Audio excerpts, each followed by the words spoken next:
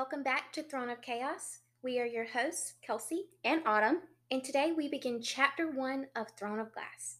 As always, we do not represent Sarah J. Maas or Bloomsbury Publishing. All opinions are our own. So Autumn is going to begin. So the book immediately opens up with us being introduced to Selena Sardathian, who has spent a year in slavery in the salt mines of a place called Endovir. We learn that she is Ardalin's most notorious assassin, and she's being escorted somewhere by guards and a hooded man in black. So I love that the book immediately opens with us knowing that Selena is a strong female character. We get her name, we learn that she's been in slavery for a year in salt mines, and that she's accustomed to being escorted by more guards than anyone else while being shackled and at sword point. So I think this just proves from the beginning that she's a strong, dangerous character. It continues with him leading her through this nice building where the overseers and officials are housed, and he is purposely trying to confuse her by going in circles and zigzagging through the halls and up and down through the floors. And we get a hint of how smart and sassy she is by commenting in her head about how she noticed they were trying to confuse her, but really they just showed her where everything is and basically showed her how to escape. So she can't see anything about the man escorting her because of the hood, but she can see that he is tall and fit. She thinks that this is a tactic used to confuse her as well, and he shifts his head to look at her and she grins at him. So we immediately get the sass because here she is in shackles as a slave being escorted through a building, and the guy who's walking her through the building, she just grins at him like, no big deal. Yep. Like, she does not care. We find out his name is Cale Westfall, and he's the captain of the Royal Guard. This terrifies her to the point where she almost passes out. She says she hasn't tasted fear in a while and hadn't let herself taste fear. She says the same mantra every morning, I will not be afraid. And it's what kept her strong and kept her from breaking. So this kind of goes ahead and shows that there's some kind of history between this kingdom that Cale represents and Selena, because she's terrified. We obviously know after finishing the books that the king of Adarlan, the kingdom that Cale serves, is where the people who killed her parents were from when she was a young child. And I will not be afraid. It's so different. It hits so hard. Knowing where she got it from, how it came about. Like, that moment is up there with there you are, I've been looking for you. Like, when you know the meaning behind the line, it's so much more important. And I love that Sarah does this in all of her books. Yeah. And it kind of goes ahead and gives us hints to Assassin's Blade, which is everywhere throughout this. Callbacks yes to that, or call forward, I guess, but yes. So Selena notices how dirty her skin is. Her shirt is filthy and torn. Her skin is pale from never seeing the sun. They work in the mines before sunrise and leave after dusk. She says that she was attractive once, beautiful even, but it doesn't really matter now. So we get a hint that, like, she is vain. Yeah. She's vain. Her vanity, for sure. Yes, and she thinks about how beautiful she was prior to being inside the prison. And I like that Sarah didn't choose between making her strong or feminine. Like, she made her both. Normally, for a female character to be viewed as strong, their appearance can't be prevalent. They can't focus on their appearance. Yeah, I agree. She also notices the stranger's finely crafted sword. Its pommel is shaped like an eagle in mid-flight, and he sees her staring at it and moves his hand on top of it. One, I think it's important to note that Cale's sword never gets a name. And she names pretty much every sword, even swords we haven't even seen, they have names. Yes, and I think it's important to note that Cale's sword never gets a name, because in the end, he throws it in the Avery River. And So I think it's like him letting go of blindly following Of the who he was, yeah. yes, and it The shows the captain of the guard, change. correct. Like this sword didn't have a name because really truly Kale didn't have a thought for himself. Correct. I like that parallel for sure. You can see in this part too, he doesn't trust her and he realized the threat she posed, even if she's just an 18-year-old malnourished girl slave in this time. Yes. She tries to make more conversation and get information out of him, commenting on how far he is from Rithfold and asking if he brought the army with him. He's still hidden beneath the cloak, but she can feel his eyes on her face, judging, weighing, testing her. She stares back, contemplating how he would be an interesting opponent to face, and she might even have to put forth some effort. I think it's cool to kind of get a look into the geography of the series is that we hear the town Rithold, so we know it's somewhere important and far from where Selena currently is in Endovir. So I like that we get this little glimpse into the world we're working into. She also spies the gold werven, the royal seal, embroidered on his cloak. The gold werven being the royal seal is such a big moment Mm-hmm. that we never caught Mm-hmm. right from the beginning It's just because like put in there as a little detail. Oh, by yeah, the way, there's this. and you brush over it because Mm-hmm. you I don't for sure did. you Yeah. you don't know that like in Air of Fire you're going to meet actual wervens Mm-hmm. and they're going to play a massive role throughout the entire Mm-hmm. plot. So for those who don't know, a werven is a legendary winged serpent like creature that has two wings. So they're considered to be smaller than dragons. Mm-hmm. Um, but also, I'm interested in. We know they had the wervens made. How were they made? Yeah. Where did this idea of Did making. How long has that been the royal seal since Gavin founded House Yes. Havillard? It's been their royal seal. Yes, from the beginning, that was the royal seal, and I want to know the meaning behind them picking it. Right. I think that's why they ended up making those creatures over other ones, is because that already represented the kingdom, the king, his house. And they're like, this is a cool creature. Let's make this. Yes. Obviously, we knew from right here that that was their royal seal, and it still just went right over my head. Didn't even think about it ever again. Yes. Obviously, we didn't even know what it was yet, so I just kind of was like, oh yeah. Which is why I think Sarah's books are great, but they hit so much harder during a reread because you learn so many additional facts Yeah. that you did not pick up on in your first read because you didn't know how important they play to the plot. Mm-hmm. She hides so much in these offhanded comments that are made. So after this, we finally get to hear this male talk. He replies and says, "What do you care for the armies of Aderlin?" She notes that it's lovely to hear a voice like her own, cool and articulate, even if he is a nasty brute, and she says nothing and shrugs. So the fact that they have similar voices shows that they might have been from the same area prior to her being in prison. I took it more as not the way it's more of the way they speak, straight to the point, articulate, not necessarily their accents and all.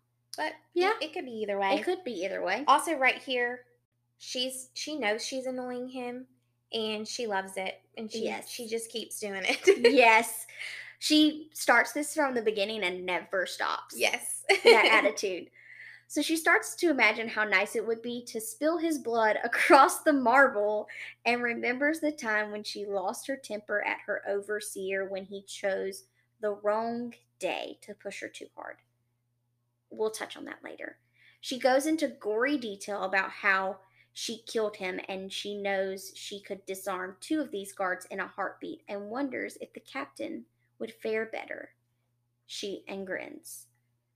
So we kind of get a look at how bloodthirsty she can be.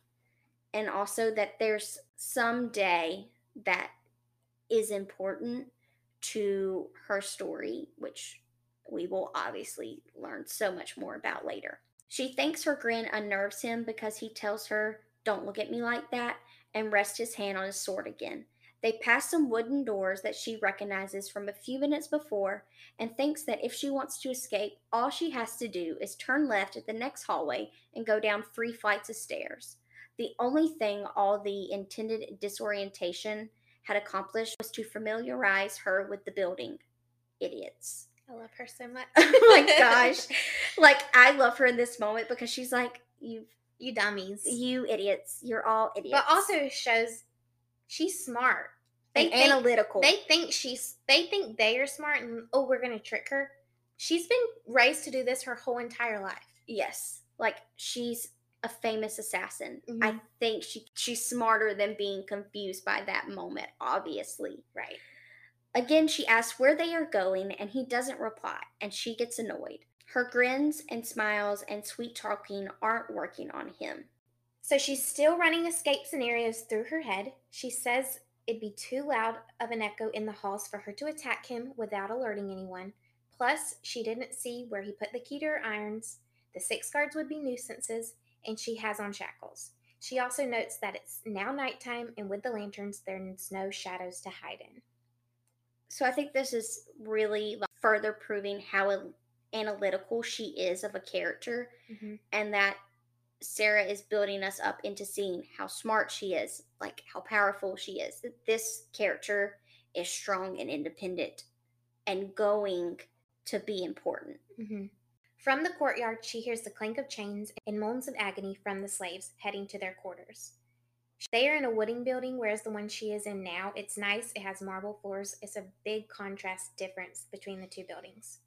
Along with the dreary work songs they sang all day, the occasional solo of a whip added to the symphony of brutality Otterland had created for its greatest criminals, poorest citizens, and latest conquests. So, not only are criminals sentenced to becoming slaves in the salt mines, it's also poor people and people from the lands that Otterland has conquered as well. They just didn't know where to put them. Here, you're going to become slaves. So some of the prisoners were accused of attempting to practice magic, not that they could, given that magic had vanished from the kingdom. This is the first we hear that there is magic, or at least was, and apparently it's disappeared, it's no longer there. She says more and more rebels, mostly from Ilway, arrived at Endovier. She's tried to question them for any news when they arrive, but they are already broken with empty eyes. She wonders if they would have been better off dying on the butchering block instead of being sentenced here, and if she might have been better off dying the night she was betrayed and captured too. So this is our first glimpse. Something happened. Something big happened to get her here. How she was captured. She was betrayed. That's what led her to Endovier. It also shows the level of despair that these people feel currently, and this gives us a glimpse into Selena's mental health, which is going to be a huge theme throughout the series, and how she gets back to a better place in her mental health, and that currently she kind of has a very low sense of self-worth. Yeah. Like, she's vain, but she also doesn't think she's actually worth anything, which is a big conundrum to me in her personality. Right. Also, it's our first glimpse of Ilway, and most of these slaves are from this place called Ilway. Yes. So she quickly dismisses these thoughts because there are more important things to think about as they continue to walk, like if she's finally going to be hanged. She says she is important enough to be executed by the captain of the royal guard, but why are they bringing her inside this building first? They finally stop in front of a red and gold glass doors, but it's so thick she can't even see through them. She says her feet turn leaden and she pulls against him. His grip on her tightens until it hurts and asks her if she would rather stay in the salt mines. She's sure in this moment she's going to die. She's then escorted into the throne room. She describes the opulence and says it felt like a slap in the face, a reminder of how much they profited from her labor. So I think it's fun to note that she's important enough to be assassinated to be hung by someone who is of importance to this kingdom, because she's the famous assassin, But also, I feel like she also alludes to that she's important enough because nobody knows this, but she's Aelin. Mm-hmm. She's one of the most powerful demi-fae in Aurelia. And if the king knew who he had Right. in his grips, Right. this whole series would be completely different. It also shows the treatment that she's getting, the fact that she says she's important enough to be executed by the actual captain. She's not just your everyday slave. She didn't get put in there because she was revolting or she was in the wrong place at the wrong time. She's important. Yes. So he shoves her into the room. Another 6 guards appear. They all have the gold royal emblem on their breasts of their uniforms. And these are members of the royal family's personal guard. She describes them as being ruthless, lightning quick soldiers trained from birth to protect and kill. And then this is a quote directly from the book. She swallowed tightly, lightheaded and immensely heavy all at once. Selena faced the room. On an ornate redwood throne sat a handsome young man. Her heart stopped as everyone bowed. She was standing in front of the crown prince of Otterlin. Yes!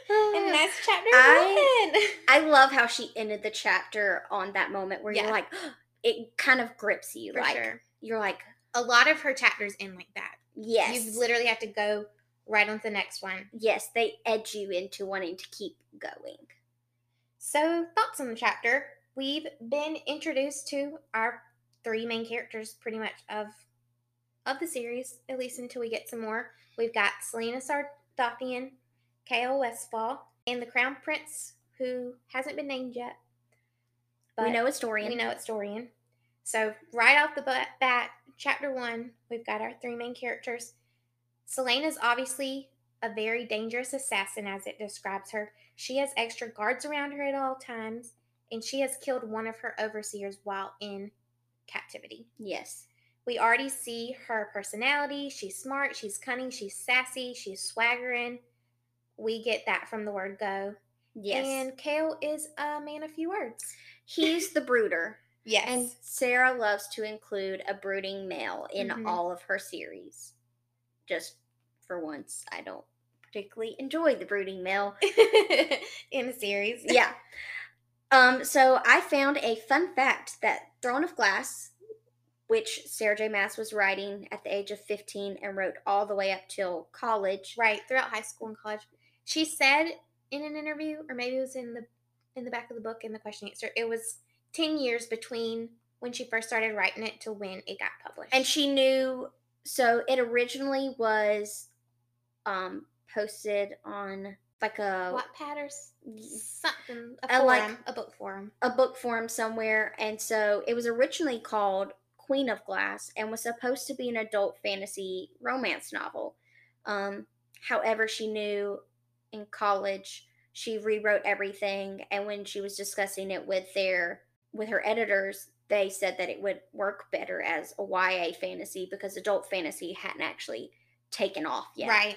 And so I think it was more like Lord of the Rings, maybe Game of Thrones. Yeah. Definitely those type things. And this isn't that. This is like a whole, she kind of changed the adult fantasy world with the way that she wrote. And so she obviously had to age down and change the characters a little bit in this full rewrite that she did. Which is why I also believe her new covers that are coming out for Throne of Glass are her way to start transitioning into the new adult genre. And which is what she did with ACOTAR when she had those covers. She had those covers redone to be more adult-like, and less childlike, like the original covers, and more on brand with her new content. Fingers crossed we get new talk content. She said she wasn't done, so she said she said she misses the witches, and I miss Manon too. So do I. I'm ready. I'm aching to get to that part of the series. Honestly, I feel like her first 2 books are kind of prequels. Yeah. They're prequels to you can tell they were written first a while ago. Yes. And the moods and which when she originally signed the book deal, they only signed for the first 3 books. Yeah. And so Heir of Fire had to be that big switch because that was was going to get the rest of the series sold. So I think that these two books set up Heir of Fire well. So before we go, we're going to do a little bit of overview on the continent. If you have the books, even in the ebooks, there's a map, so it kind of shows you things. You can also Google it there online. With Aurelia, it's a whole continent, and this is from the Throne of Glass Wiki. From the dawn of time, Aurelia has been home to humans, wild animals, and fae, and it's comprised of the frozen wastes, the western wastes, which are where the witches are from, what they fight over, where Ansel Briarcliff is currently the queen of the wastes. We have the deserted lands, which consists of the red deserts where the silent assassins are, Ilway, where Nehemia is from. Most of the slaves in Endovir are from there because they are the ones currently rebelling against Otterlin. We also have Melisande, I think is how it's said.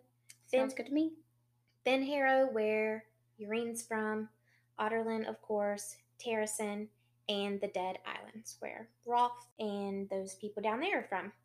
And then beyond that is the Great Ocean, where we have Wendelin, and then to the south is the Southern Continent. And so I'm going to go over some background information on Otterlin. So the territory was gifted to Gavin Haviliard, the first king of Adarlan, by King Brannon Galathinius of Terrasen as a wedding gift for his marriage to his daughter Elena. The capital is Rifthold. Other notable cities are May and Aniel, which is Kel's father is the lord of, and Morath. The current ruler is Dorian Havillard I. He has been conquering the lands of Aurelia and now rules over Melisande Terrasen when they conquered it 10 years prior to Throne of Glass by killing the royal family, abolishing the monarchy, and destroying their famous library, Orient. He also controls Finharrow and Ilway. So that is it for our first chapter recap. As always, please like and subscribe to our podcast on whatever listening platform you are using. And if you enjoyed it, please consider rating us 5 stars. You can reach out to us with any questions or concerns at throneofchaospodcast@gmail.com. And you can find us on Instagram at Throne of Chaos Pod. We would love to talk to you about all things SJM. Thank you so much for listening and have a great day.